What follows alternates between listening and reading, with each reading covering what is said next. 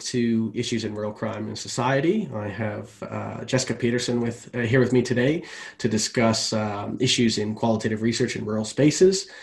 Jess, do you want to just briefly introduce yourself and tell everyone who you are? Yeah, my name's Jessica Peterson. I am currently an assistant professor at the University of Nebraska at Kearney, here in Nebraska. And my research, or my dissertation research, which I have been finishing up and been in that process for a little bit here, focuses on rural policing. Specifically, I looked at rural Texas law enforcement and the sorts of informal things that they do to handle youth offenders, and how that rural context affects their decision making. So most of my research interests focus on policing broadly, and then more recently I'm very interested in rural communities and crime that takes place in those places. Awesome. I know this is about qualitative research methods in rural spaces, but can we talk a little bit about that work? Is there any rural element to your dissertation and your work there in Texas? Yeah, so I spent about 4 months in rural East Texas. I did ride-alongs with officers that were working at both the city level and the county level. And really the goal for those ride-alongs was really just building rapport with officers, getting a feel for the communities. Some of these communities were really impoverished areas. Some of them they kind of varied in size, but there were some that were as small as, 800 people in these communities. So very small law enforcement locations, lack of resources and funding in a lot of these places. So it was kind of for me to get a feel of the land, and really just get to know these officers. And then my ultimate research goal was to do interviews with them. So it also kind of helped me build trust. that interview. Mm-hmm. Yeah. Did you do some ethnography as well as part of that? Were you able to kind of incorporate those experiences into your work, or was it more just about kind of trying to enter the field, I guess, and gain access to these individuals? Yeah, for this project, for my dissertation, it was more about gaining access, because that's an important topic, I feel like, in doing qualitative rural research. Yeah. So that's primarily for this project. That's what it was for. It was rapport building. It was gaining access. It was more informal observation on my part, not any kind of formal ethnographic work. All right. How ride-alongs, eh? It's a shame here. I don't want to speak Australia broad because I don't know the regulations Australia-wide, but I know in Victoria, New South Wales, it's not normative here for citizens to have ride-alongs or even researchers. My understanding talking with Alistair is that there's a great deal of, even when he was in politics, a great deal of approval needed for these kinds of things. Back home, every time I get home, I go on a ride along just for the experience and just for the learning and just for the observations and just to kind of re-immerse myself in, I guess, what I'd call reality of what it's like for police and what policing is like, particularly in my local neighborhood back home. How did you find these experiences? Yeah, I started doing ride-alongs when I was in undergrad with bigger departments in urban areas, and comparing the process of getting in to do ride-alongs with an urban area and a rural area, very different, because in the urban locations they're used to that. They're situated near researchers, universities, and they kind of it's a routine, and they bring you in. It's a very administrative process. In these rural locations, it was like, wait, what are you? Are you a reporter? Like, what are you doing here? Why are you here? Yeah. What do you care? Why? Yeah. What's your angle? It was very much, so there, on some parts there was a little bit of distrust at first. And I mean, I even had some of the, like, okay, if I'm going to do these ride-alongs, do I need to sign some type of waiver, and it was either, let's shake on it, or here, I just hand wrote this contract, sign this, and promise this will be good. To sue me. Yeah, very, very different, much more laid back approach. Basically it was kind of, if I if they trusted me enough to let me in, then that was kind of it. You know, you didn't have to go through all the bureaucratic red tape of getting there. So it's interesting, and then speaks to what we're here to talk about, that qualitative research methods in rural spaces, and speaks to how it differs in rural spaces. Access here was very different for you depending on whether you were in an urban environment or a rural environment. Can you speak a little bit more to that experience? Yeah. So there are both, I guess the advantage to doing this type of research in rural areas is really that you don't have the bureaucratic stuff to deal with. But the downside is it's really based on kind of their perception of you as a person. So whereas working with an urban department, it's kind of a routine. This is what we're supposed to do.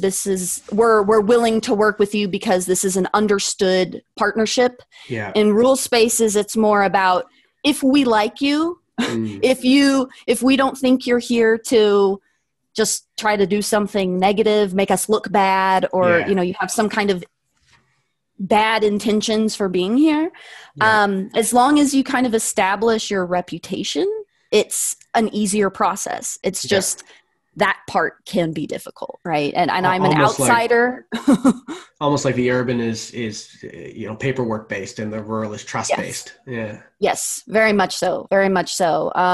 Did you have any experience with the broader dynamics of policing in the United States interfering in that trust relationship? That is, given the last couple of years and obviously the decades and issues that have arose, did you notice a more hesitance and that trust gap being larger? Like you already alluded to, what are you here for? Kind of, are you here to make us look bad? Do you find that elevated concerns? I did a little bit, and actually that affected how the types of questions I asked in my interviews. I chose for this particular project to not focus. A component of my research was not asking about race and ethnicity of people that they dealt with, because there's that, especially in some of these rural areas, this initial pushback of anytime race or ethnicity comes up, it's kind of a fear response of, we just don't want anything to do with this because... Avoid the subject altogether.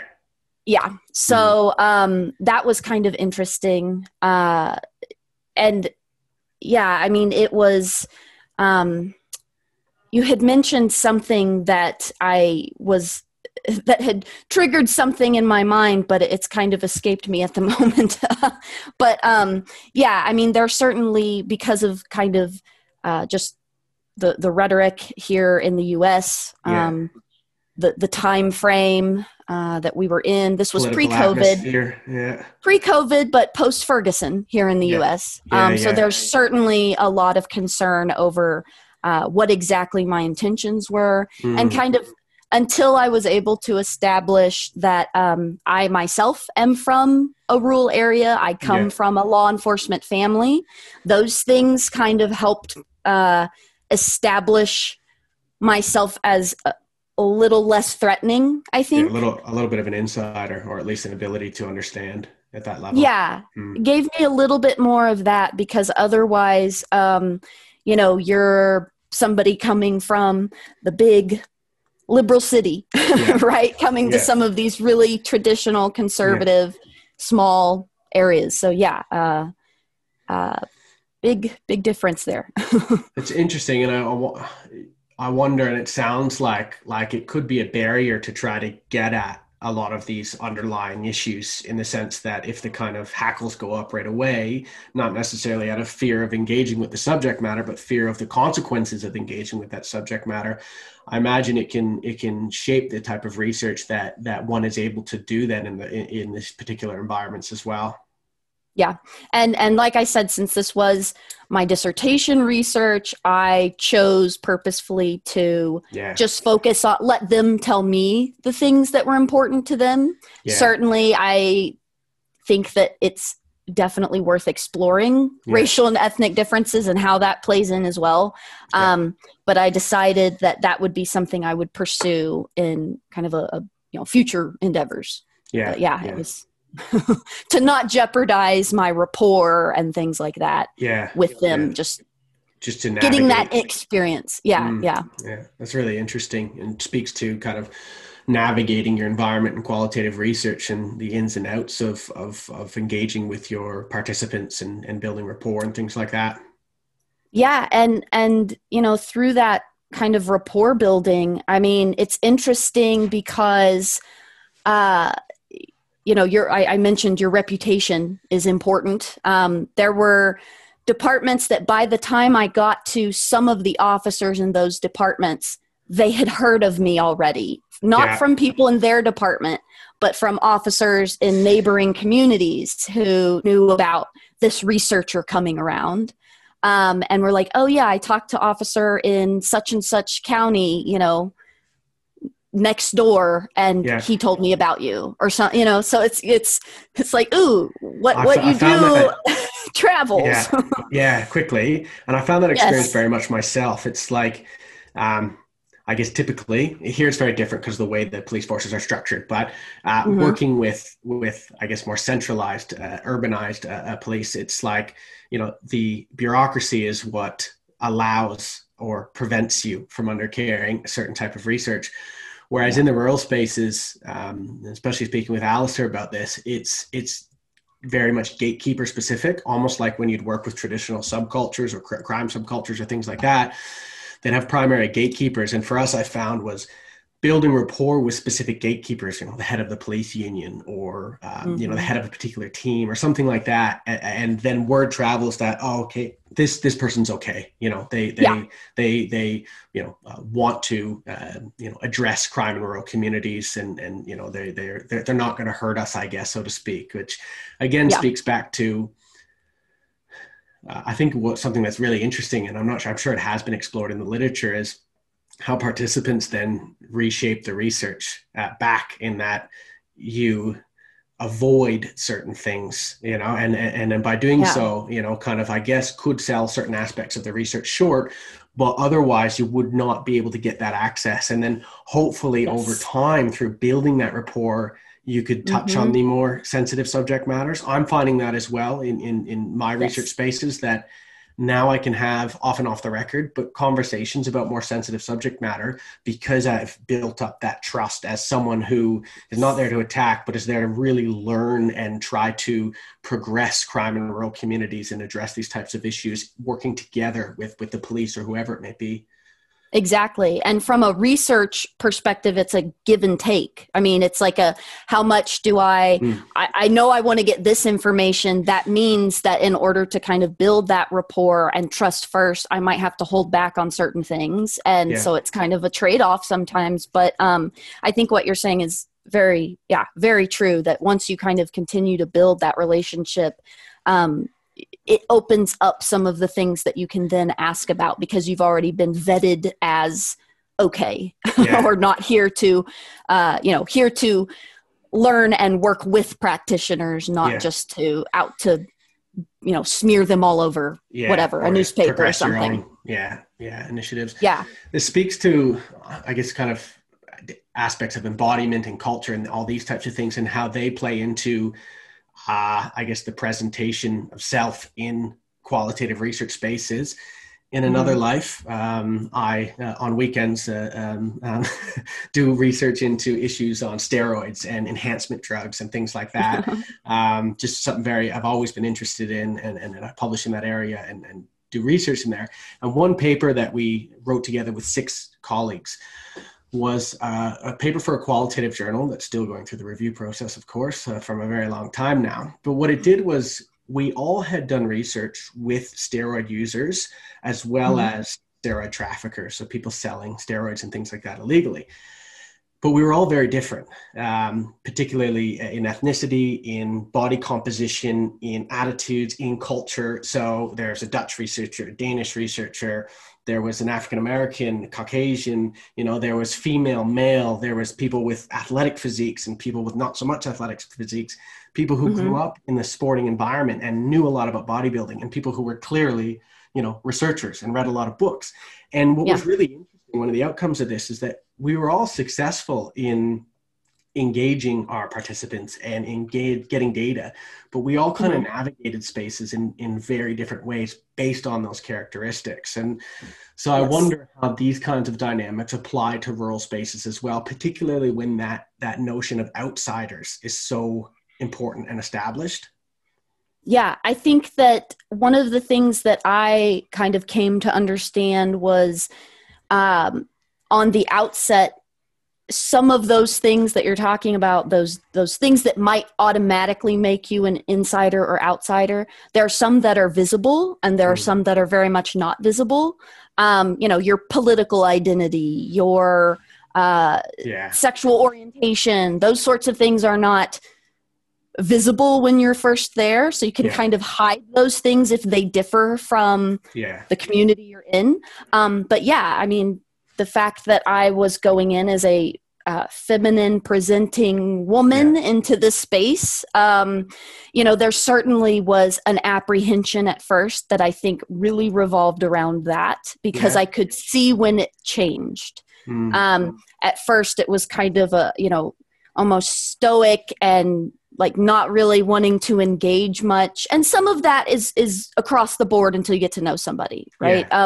But there was, there's when that wall started coming down, that was, after writing along and talking with them. And then there was the next layer where now we'll say sexually explicit jokes in front of you, or like things like that, where now you're more one of the boys too, in some senses. So it was like another layer of that insider outsider thing when I'm in a male dominated field and particularly in these rural spaces. I mean, there were a few female officers that I came across. Traditional gender roles would be stronger.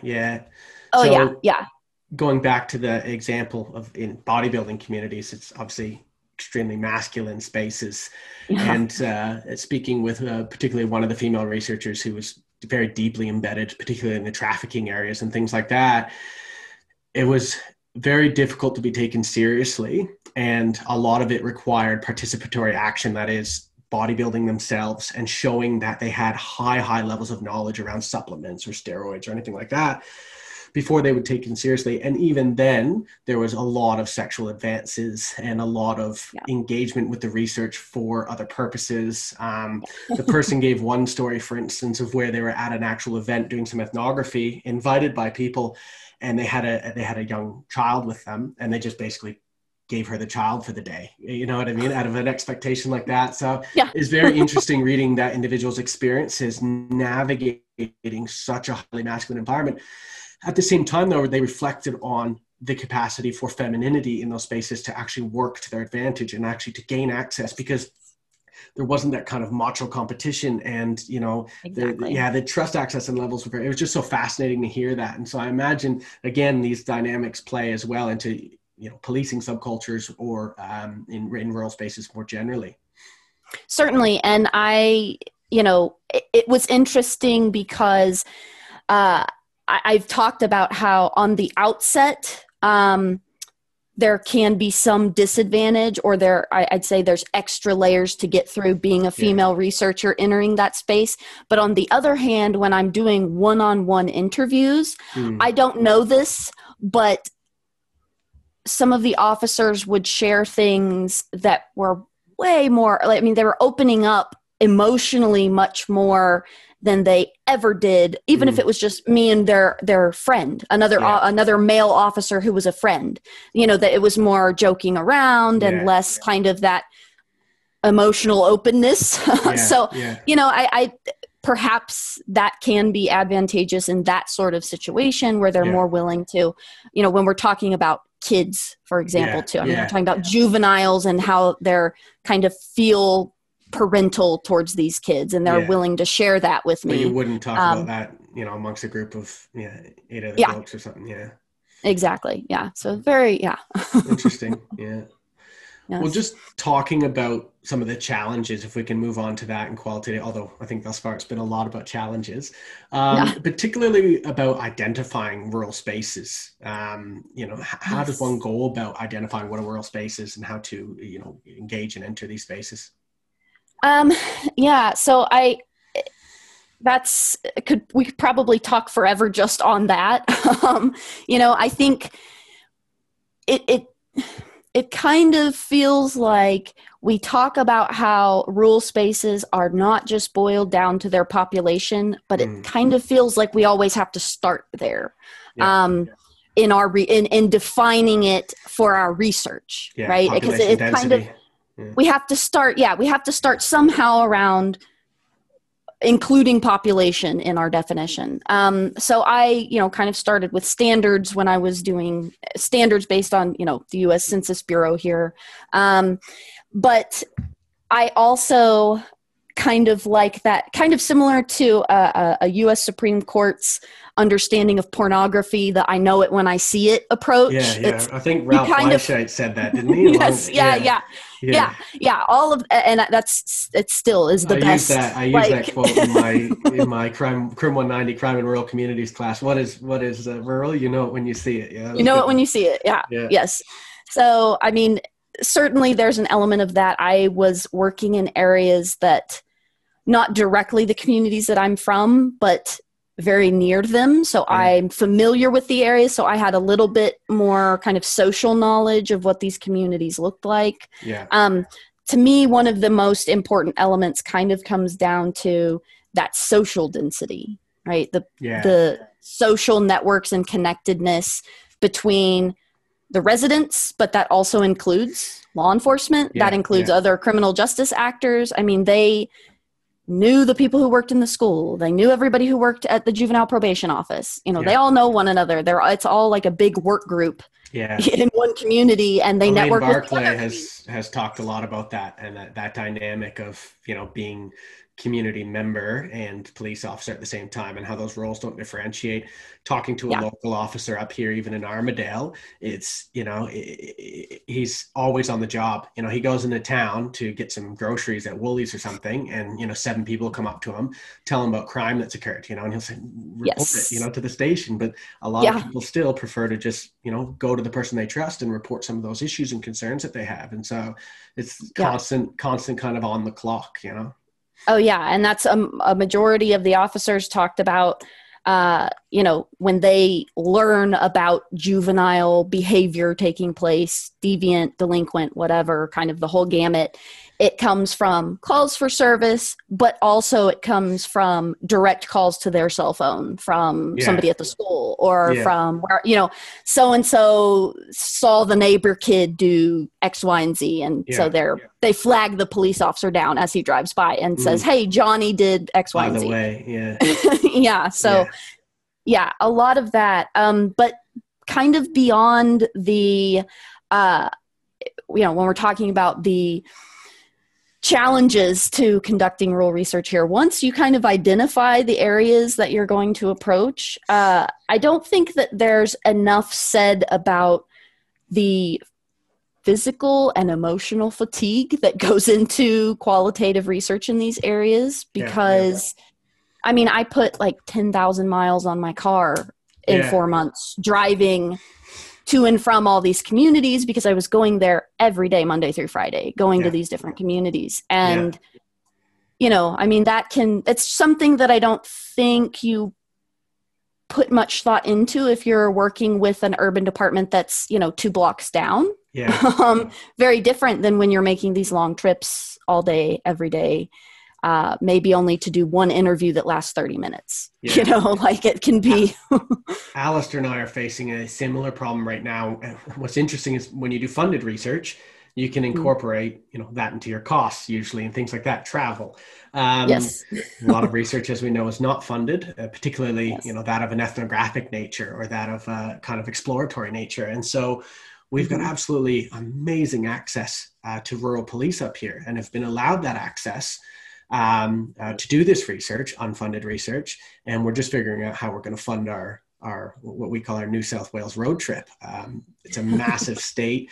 We're going to go all over the state. We're just doing some calculations of staying in kind of rural motels, and just the sheer driving alone from place to place, the cost of petrol, like all these types of things. And it gets up to, the several thousands of dollars very, very quickly.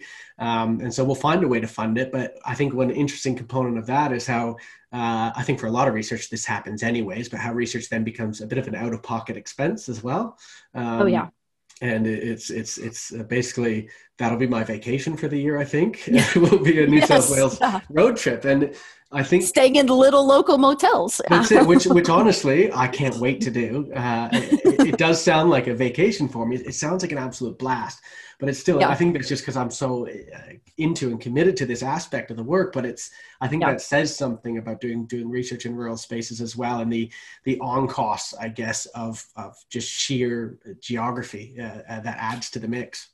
Yeah. Well, and even things like, some of these communities that I was going to, they only have gas stations that are open for a set number of hours. So if you're going to be there overnight, you need to make sure you get gas at a certain time. I mean, little things that you have to think about extra, or, I didn't have cell phone service the majority of the time I was out there. So at least the U.S. know where you're going.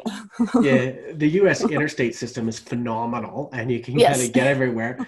New South Wales is, I guess, more like Canada in that sense. It's you've got your areas focused around certain places that have beautiful highways and roads, and then it's just the bush, and it's a bit difficult to get some places. Luckily, we got a 4-wheel drive to get us there, but it's also other dynamic, and that cell phone thing too is you'll drive hours with just no reception. It's not happening. So you got to have the extra safety equipment and things like that when you travel. Yeah.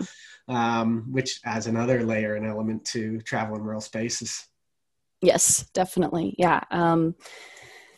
Some of those little things, I guess hadn't necessarily, it's not something you see in a book on methods when you're reading about different types of methods or how to prepare for engaging in qualitative work. Yeah. These little things that mean a lot to rural researchers aren't really discussed in your typical methods book. This might be a good segue into talking about your new methods book that's forthcoming, because I know Alistair, myself, and Joe have written a chapter for that.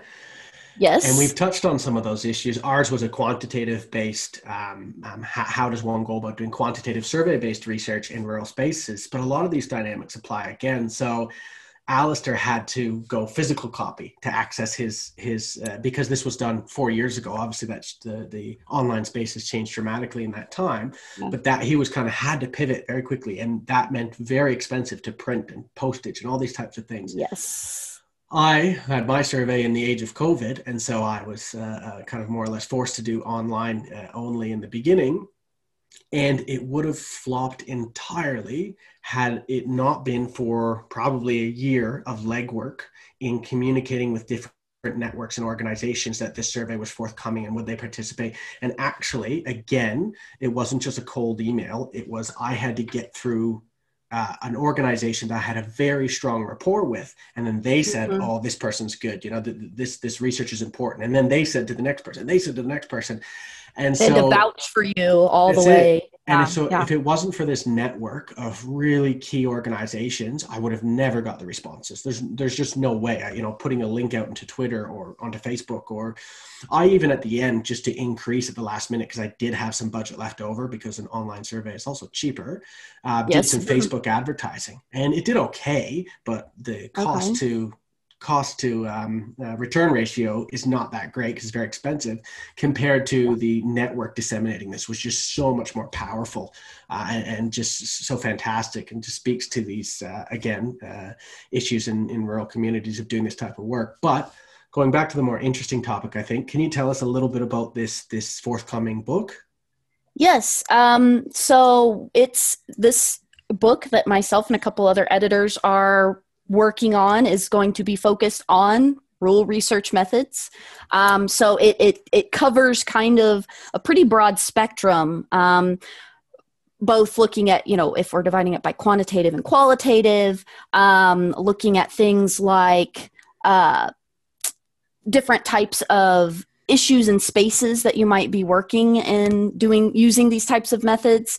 My chapter that I'll be contributing focuses all on access, both not just so. I guess primarily kind of qualitative access if you're going, we're doing qualitative work and you have to be working in those spaces. But even if you're doing quantitative work, things like distributing surveys, still this idea of access is not just there for you to go grab. You kind of have to go through these gatekeepers or, have someone vouch for you, et cetera, et cetera. So, I think that we've got a lot of great contributors who've done a lot of work in rule spaces, and they just bring to light some of these things that the unique elements to conducting research in rule spaces and around rule information that's not as easily accessible as it might be if it is in urban spaces or kind of in the not even just in urban spaces but just in the mainstream easily accessible. I think it's going to be really interesting. I think it's going to be really helpful for also just kind of spreading awareness about rule research. It's kind of up and coming. Is it first of its kind? Do you know anything on rural research specifically in such a large edited volume like this? Not to this extent, no. I mean, certainly individuals who work in the rural space obviously will talk about, will have talked about this sort of thing. But this is not, like I said, incorporated in any kind of mainstream publication where you can kind of go and say, I'm interested in rule. What do I need to expect? What are the challenges I'm going to face in trying to do this kind of research? So this is bringing that to one place for people who might be interested in trying to pursue this area. That's awesome. Be very helpful for, I always say everyone's a rural criminologist.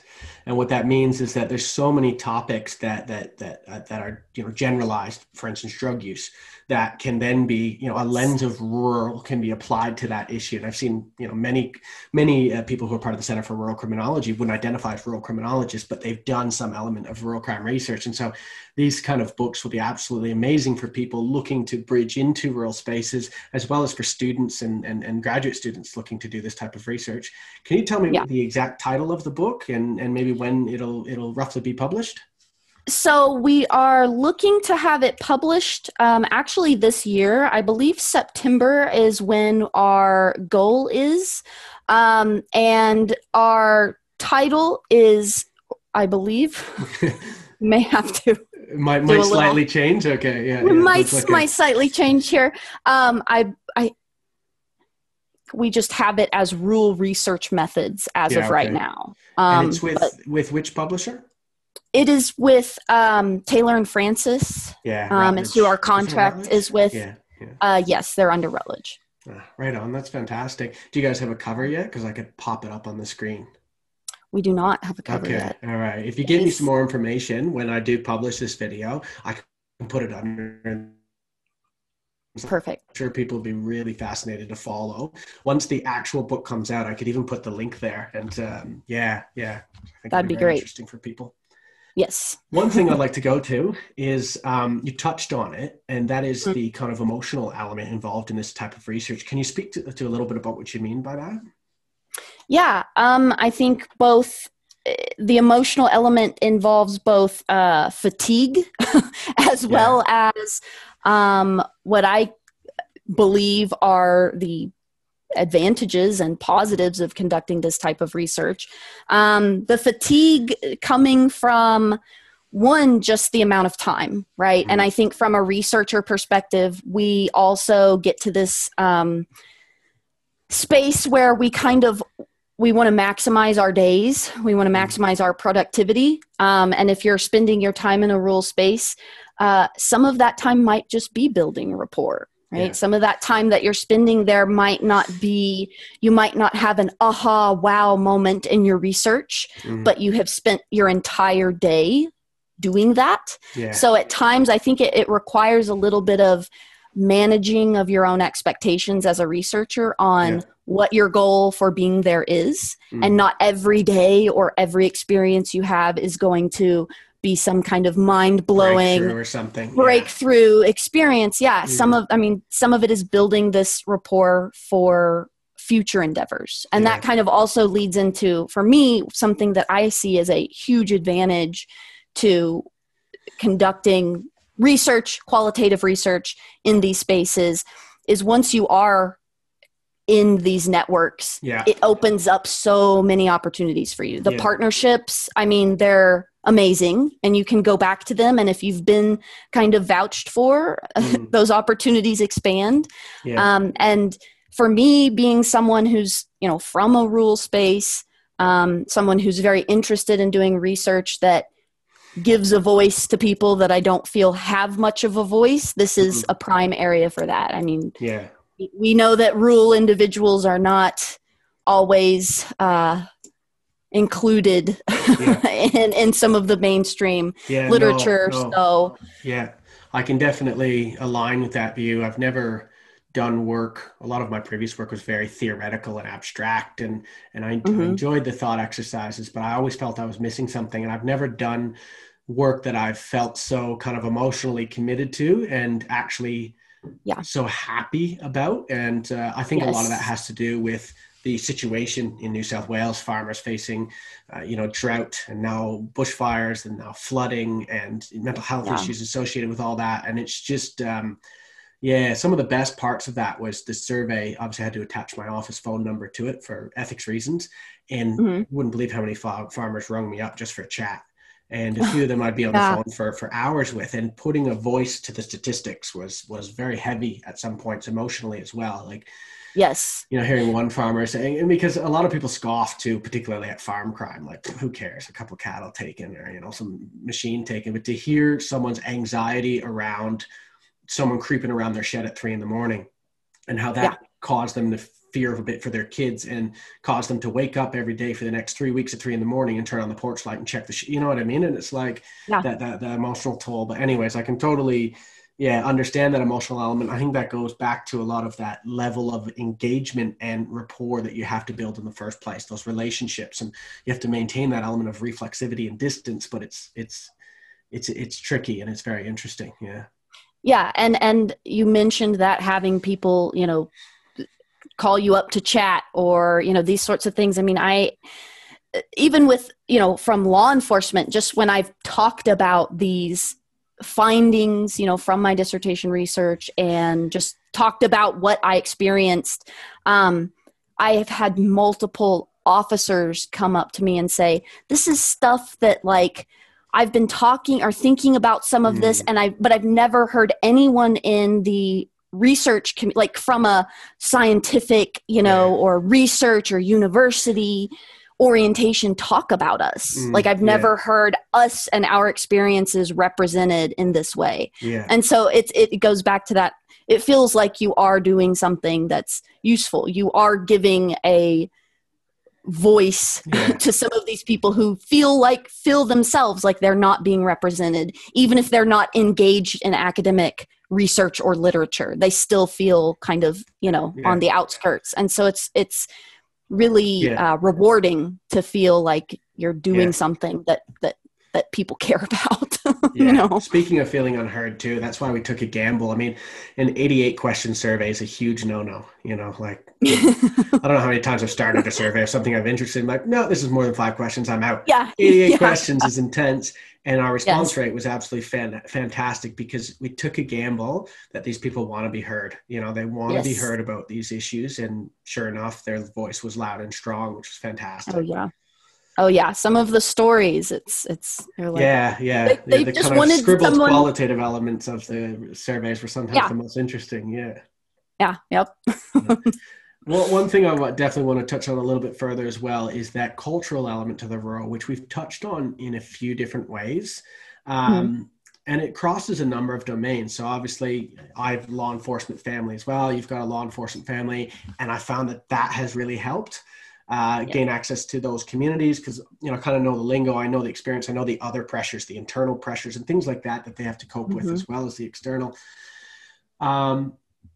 Going to farming, I'm obviously not a farmer. I have no farming background. The other element of one of my issues was I'm not Australian, I'm Canadian, and we use a lot of different terminology. Even if I knew that terminology around farming, it was probably different.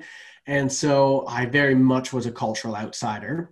I grew up in what we call a urban environment, a rural urban environment mix. So I had some experience, but anyway, so a lot of those cultural elements were missing for me. Not only being a Canadian in Australia, but also not a farmer, and so I had to really learn the lingo and try to shore up that element a lot. Have you had that kind of experience in the rural? I guess you come from a small town and things like that, so that helps as well. Yeah, and it's interesting because if you have some of those elements that make you familiar, then kind of everything else just comes with it as an assumption. And what I mean by that is, I certainly used the fact that, I'm from these areas. I'm used to this. As a kid, I explored some of these areas because I'm from this place. And having those similar childhood experiences, similar understandings about what it's like to grow up in a rural community, having law enforcement, being part of law enforcement family, all of that really helped me establish rapport. But beyond that, things that would differentiate me, culturally speaking, from some of these individuals never came up because those two elements were so strong. It just kind of all the other elements just faded. It was just it was assumed that I held the same political beliefs and that I held the same religious beliefs, and it was just never questioned because I fit those other cultural elements. Surely if you were a law enforcement family from a small community, your religious and political beliefs would align. So in a way it was, I didn't have to even explore any of that. It was kind of just, I'm accepted. That's what I was actually going to try to get this into as well. One of the biggest clear indicators, whether it be with Trump, but as well as my research in Canada, is that divide between the urban and rural on a political and values level is dramatically increasing. And what this means for crime and punishment is also very interesting. And so I think often about how does that align then with, I think academics who, the research is well established, are overwhelmingly kind of liberal or progressive in their orientations. And that particularly as political divisions become so salient, especially in the United States, how that will then enter into trying to progress research in traditional areas or areas that may have very different political outlooks. Yeah, I think that increasingly it would be very difficult to, and I'm speaking about, from the U.S. context, but coming from a major university or a university that's in Chicago, L.A., Boston, I think it would be very difficult to come from one of those places and try to go be a rural researcher. I'm in rural Nebraska, I'm from these areas, those sorts of things. I think, again, those assumptions come along with that. I mean, there were multiple times that assumptions were made. I mean, I had an officer say, like, "Oh, I'm so glad to see a good conservative Christian girl going into to teach in academia." I'm like, I never said any of that. It was just an assumption made based on me being from this area. So if that, that is the outlook, if I had come from Berkeley, California, I don't think that I would have necessarily been able to. You would have been quickly prejudged on your political views. Yeah. Yes, because this idea of urban encroachment and especially politically speaking, and that, the way that urban police and the way that urban communities view law enforcement is separate from us. Our community likes us here, so very different We're ideas. tight-knit. We're back to those social dynamics again. I find though it's a bit of a two-way street in that obviously conservative views, I think, are much less prevalent in academic circles. I think there's certain pushes to ignore or push those to the margins because of that increasing divide. Like if you're a conservative, I don't want to talk to you kind of thing, that seems to be increasing. And what jeopardy, you know, kind of that has on a growing divide between the rural and urban when, you know, we need to talk to the rural and therefore, I don't know the words to use here, but respect an individual's identity and respect, I know this is a bit of a taboo kind of line these days, but viewpoint diversity, that is understanding that people have different opinions and views and that those can be valuable in understanding social dynamics in rural communities, crime outcomes, responses to crimes, and things like that. Well, and related to that, I think some individuals felt comfortable because of that divide, that I was still from kind of an academic background. They felt comfortable sharing with me things like, you know, I actually don't care about things like, you know, if somebody's, for example, I mean, keep in mind, you know, the communities I'm in, I don't actually care if somebody's Muslim, for example, sharing something like that with me, or like, I don't really care if people are gay, like those kinds of things. It was almost like, I can actually tell you these things, that I'm not, you know, completely, all of my views don't align with one ideal. I have different thoughts about different social issues, and I feel more comfortable sharing that with you because you're not in my community. No. So there was some of that too. But it also exposes the kind of silliness of that dichotomy too, of polarization of political views. People aren't, you know, Democrats or Republicans. Usually there are some, especially they're the loudest on Twitter, I think. But you know, generally people are fairly nuanced. And I guess if you get to that level of access, you can start to discover and explore some of those nuances, especially when it's separate from a subculture that demands or requires specific presentations of individuals. Yes, very much so. And I think that especially for rural communities, when we do have these assumptions and stereotypes about all rural areas and all residents who live there, this gives going back to that, giving a voice to them, but not just allowing their voice to be heard, but showing that there is, you know, diversity in opinion, and it's not just a single monolithic culture there. There are differences. People have different opinions and ideas there too. Exactly. And having space for other opinions is so important, so that we can have those conversations, you know, to progress debate and discussion, and hopefully towards more positive ends, I think. Yes. Yep. Speaking of kind of access and things like that, it's also, I mean, I've been very lucky. You talked about the location of universities, and UNE is, I couldn't believe they had a university so far out in the rural, and I absolutely love it. But I'm also very lucky at the kind of groundwork that was laid before, in that because of people like Elaine Barclay or Carrie Carrington or Russell Hogg, John Scott, those types of people that were at UNE that laid the foundation of UNE as a place for rural work and rural research. It's that there's actually a positive element of credibility associated with that also engenders some access and things like that. So I find that kind of aligned with your point there of it'd be very difficult for someone from, you know, UC Berkeley or something like that, just because of the automatic assumptions that would be made. Yeah. And that's, you know, one thing that I like about my institution. I mean, for the area, we kind of are the big city for it's very rural out in Nebraska here. Armadale is the center of New England. So but we do have a lot of those kind of working partnerships that extend out to the smaller communities, which kind of establishes us as a safe university to work with. So it's great being a part of something like that if you're doing rural research.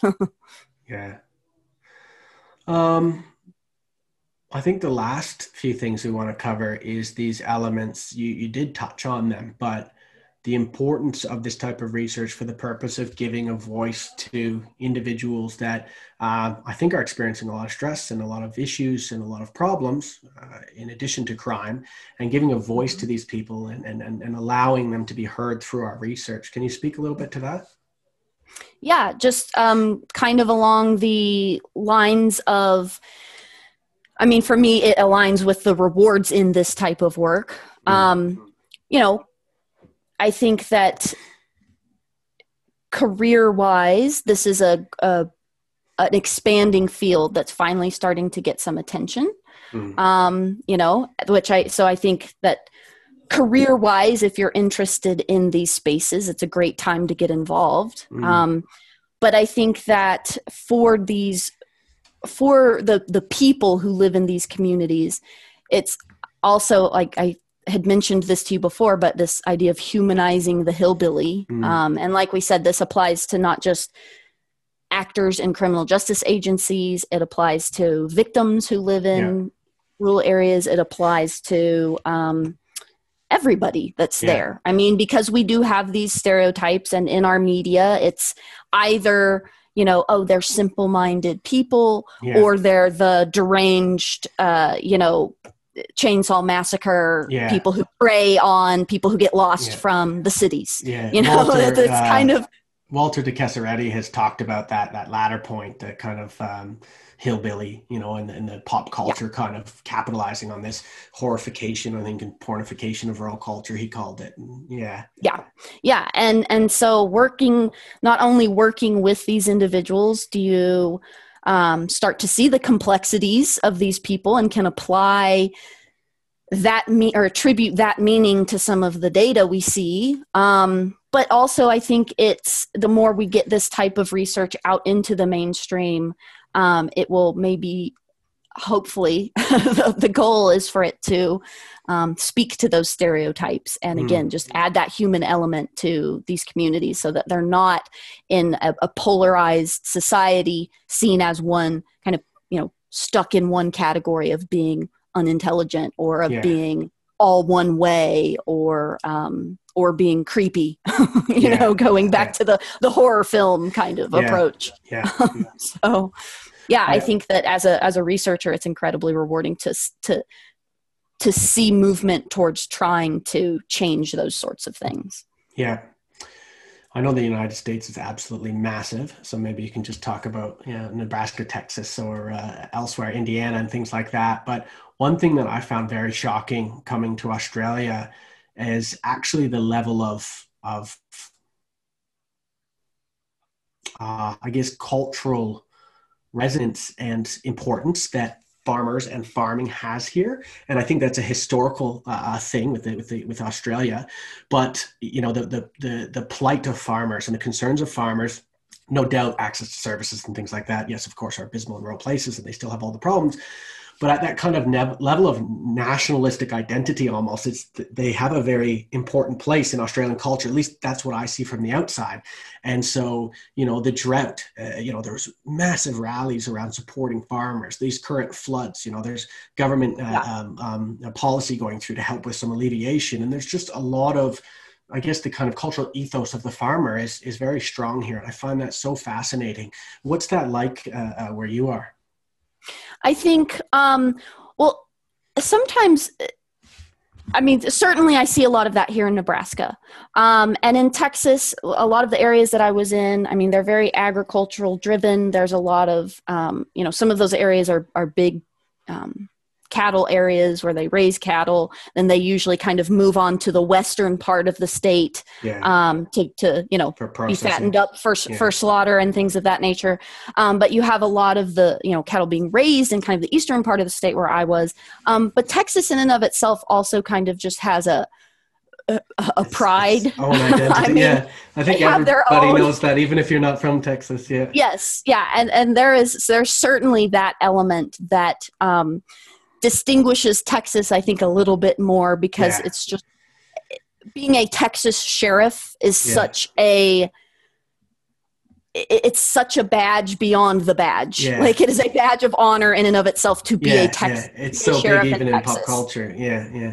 And so there's certainly a difference working in Texas versus working here in Nebraska, where it's more about a collective agriculture, collective worker, hard worker attitude. Whereas Texas, you also have the kind of snarky Texas pride, we're better than everyone else thing going on as well.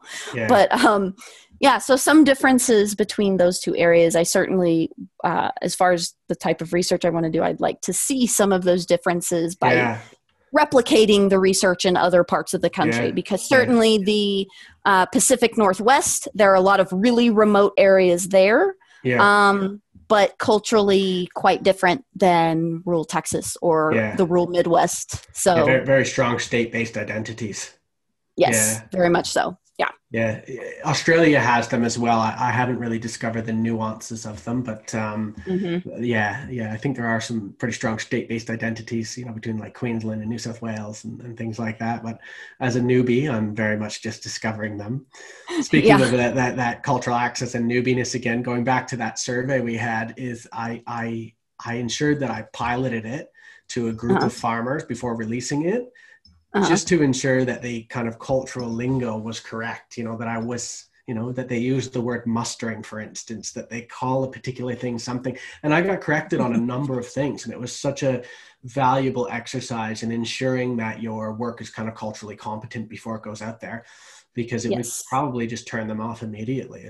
What is this? Some American research. I always get called an American. So some American researcher is, looking for something. And so, that cultural nuances are so important. Yes. On the other hand, like we're saying, that it gives you different ways in. I think also being an outsider, not only just at the farming culture, but particularly being a Canadian, they often want to tell me about Australia or their particular part of Australia. Sometimes it's history and its experiences and farming. And so again, some doors are a bit harder to open, but other doors then do open because of certain nuances. Yeah. Again, balancing kind of that, you don't want to present as though, I already know all this. I'm here and I'm an expert. You're learning from them. You're there to learn from them as well. So a curiosity that is not competence, but curious as well. It's like a balance of those two things. Yeah. And I definitely would not be faking that, because it just would be absent. So I think the last thing we want to touch on is around partnerships generally, we've noted. And maybe you could just say a little bit of something for people who are watching this about developing those partnerships, the importance of them, and a bit of a how-to there from your experience.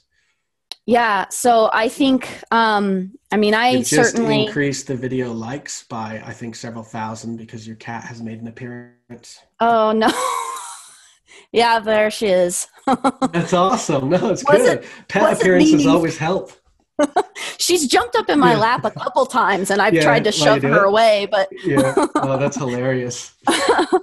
I think I strongly take the approach that research and our job as researchers should be to involve practitioners, that we shouldn't be working in this silo. And especially if you're trying to affect change or you're interested in doing work that has policy implications, I don't see a way to do that without building partnerships with the people who are doing the work in the field. Yeah. I see those as incredibly important. I think increasingly through this type of work that we are involved in, practitioners start to see the importance in those partnerships as well, and see how those can help, and see that there are researchers out there who want to do this as a joint effort and not just tell them what to do. I think all of those things. So I think, and as far as trying to build those partnerships, again, I started this particular project in 2018, and I, have kept in contact with some of these people.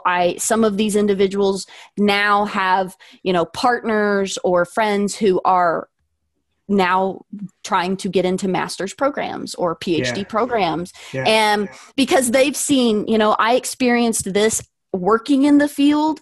Now I want to try to help it. And so they're starting to also see the value in conducting research. And so I think it's great to have those kinds of relationships because it will open up opportunities. It expands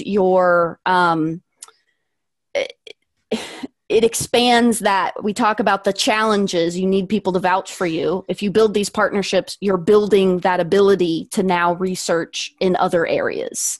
Yeah. So, I mean, from a selfish perspective, it's important, but also from kind of that emotional element that we were talking about, it's awesome to see, practitioners that you work with see the value in your work and even call on you as an expert in certain areas. Hey, what are your thoughts on this? Or what have you seen about this that applies to a problem I'm having? So I think for it goes all directions for both the agencies, the actors working there, and it's also very beneficial for us if we're wanting to continue work in this area. Yeah. One of the officers, it's quite high up in the New South Wales Police that we work very closely with.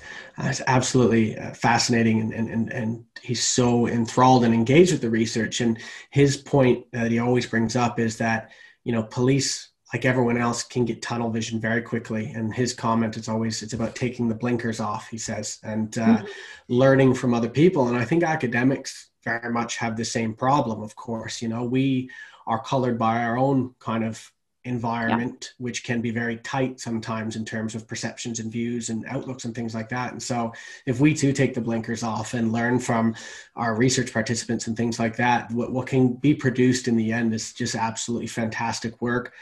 And you were talking about some of them entering certain areas. One of these officers specifically, before COVID, sadly, was supposed to come to Slovenia for that rural crime conference, was supposed to come to the ESC with us, was actually going to do a full out kind of Euro trip to meet other agencies, other rural crime agencies, but also participate in the academic work of it all. And I'm trying to encourage them to do some joint writing and things like that. And it's just been such a fascinating, rewarding experience from both parts of learning together from each other, but also trying to bring them a little bit over into the research fold, because I feel like it just would have so much amazing things to offer us.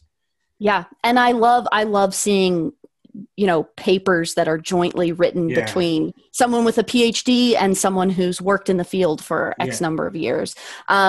It's interesting that you said that, because another thing, learning about what is important to the practitioners that they want to see, like they want to see people come up with some kind of improved way to do X. And a lot of that I saw with officers in terms of their training, the types of training that they have available, and especially in rural areas when training might be mandated, but you don't have the funds to try to put something like that together. If they have partnerships with researchers, they can say, look, this is what we need. Can you help us with that?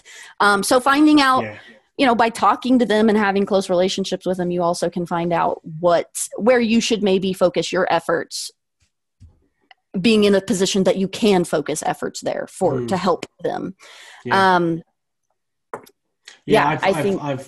think one of the mistakes I made early on was thinking that everything was about money, in the sense of accessing organizations for the pure purpose of having them fund research. And the value, at least for me personally speaking, so much more than any research funding, has been in the working together to address issues and the sharing of support and resources and things like that. This farm crime survey that we've done is now informing a new Crime Stoppers campaign here in New South Wales. And that wouldn't have been possible if it wasn't for our strong relationship with the police, who then brought us into this Crime Stoppers campaign, and, research having a tangible output and a practical, engagement and impact. And it's just been amazing. It wouldn't have been possible without the establishment of this kind of working, mutually respectful relationship. Yeah. And we already talked about humanizing the hillbillies, humanizing people in these communities, but it also kind of humanizes researchers or the ivory tower, as some, I hate to use this word, but lay people see sometimes, researchers are totally up in their ivory tower, but it humanizes you too. We're also just people trying to help with things. Yeah. We're not trying to just sit up here and tell everyone what to do or how to fix things that we have no idea what we're talking about, So it goes both ways in terms of that. Almost every time this person starts a sentence, whether it be in a presentation or something about our relationship, working relationship, it's always, I never would have thought in a million years I'd be here, or that we would be talking, or that, and it truly, they never, ever thought that would be a reality. I had them up to UNE to give a talk to the classes, and it's just something that prior to that, they just never would have imagined that they'd be doing. And so it's amazing what can be possible by just humanizing each other and having conversations. Yeah. Yep. Speaking about practice and engagement, though, I'm going to use this as an opportunity to plug the ISSRC, the International Society for the Study of Rural Crime. And there are many awards. There is a student-oriented award. There's an early career researcher-oriented award, but there's also a practitioner award. And I think I'm really proud to be part of an organization that sees the importance of engaging with practitioners and individuals kind of trying to drive policy forward in their communities. And so if there's any practitioners watching, I highly encourage you to apply for this award, because we'd like to recognize the amazing work that you do in your communities. Yes. Also the roundtables that ISSRC is a great way to bring practitioners to the table. That policing roundtable. Yeah. Yeah, I thought the first one was great. We've got the second one coming up for North America in September of this year. Yeah. But it's a great place for us as academics to learn from practitioners, and for practitioners from all over to learn from each other. So it's Cam was saying, like, opportunity. We had people from Scotland there, and Australia, North America, and just all over. And you had different practitioners. There's a bunch of journalists. It was really such an eclectic group to learn from each other. So the ISSRC, I think, is really meeting its mandate. And that's such a big thing in bridging kind of what we talked about for majority of this conversation, that gap between researchers in rural communities, or researchers and police. Mm-hmm. Yep. So, is there anything else that you want to touch on or elaborate on? I mean, we've covered quite a bit. I guess, again, I'll just kind of say the Rural Research Methods book that we have coming out, I think, is going to expand on some of these things about access. And, some of the challenges and the benefits to doing research in these areas, and trying to expand our partnerships with individuals in these communities. But I think we've covered a lot of the main points. We did get a lot of ground, didn't we? Yeah. Well, thank you so much. It's honestly been absolutely fascinating and insightful to hear about your experiences and some of these issues in undertaking qualitative research in rural spaces. So we really appreciate you being on the Issues in Rural Crime podcast, and I hope all the viewers enjoy as well. Yes, thank you so much for having me.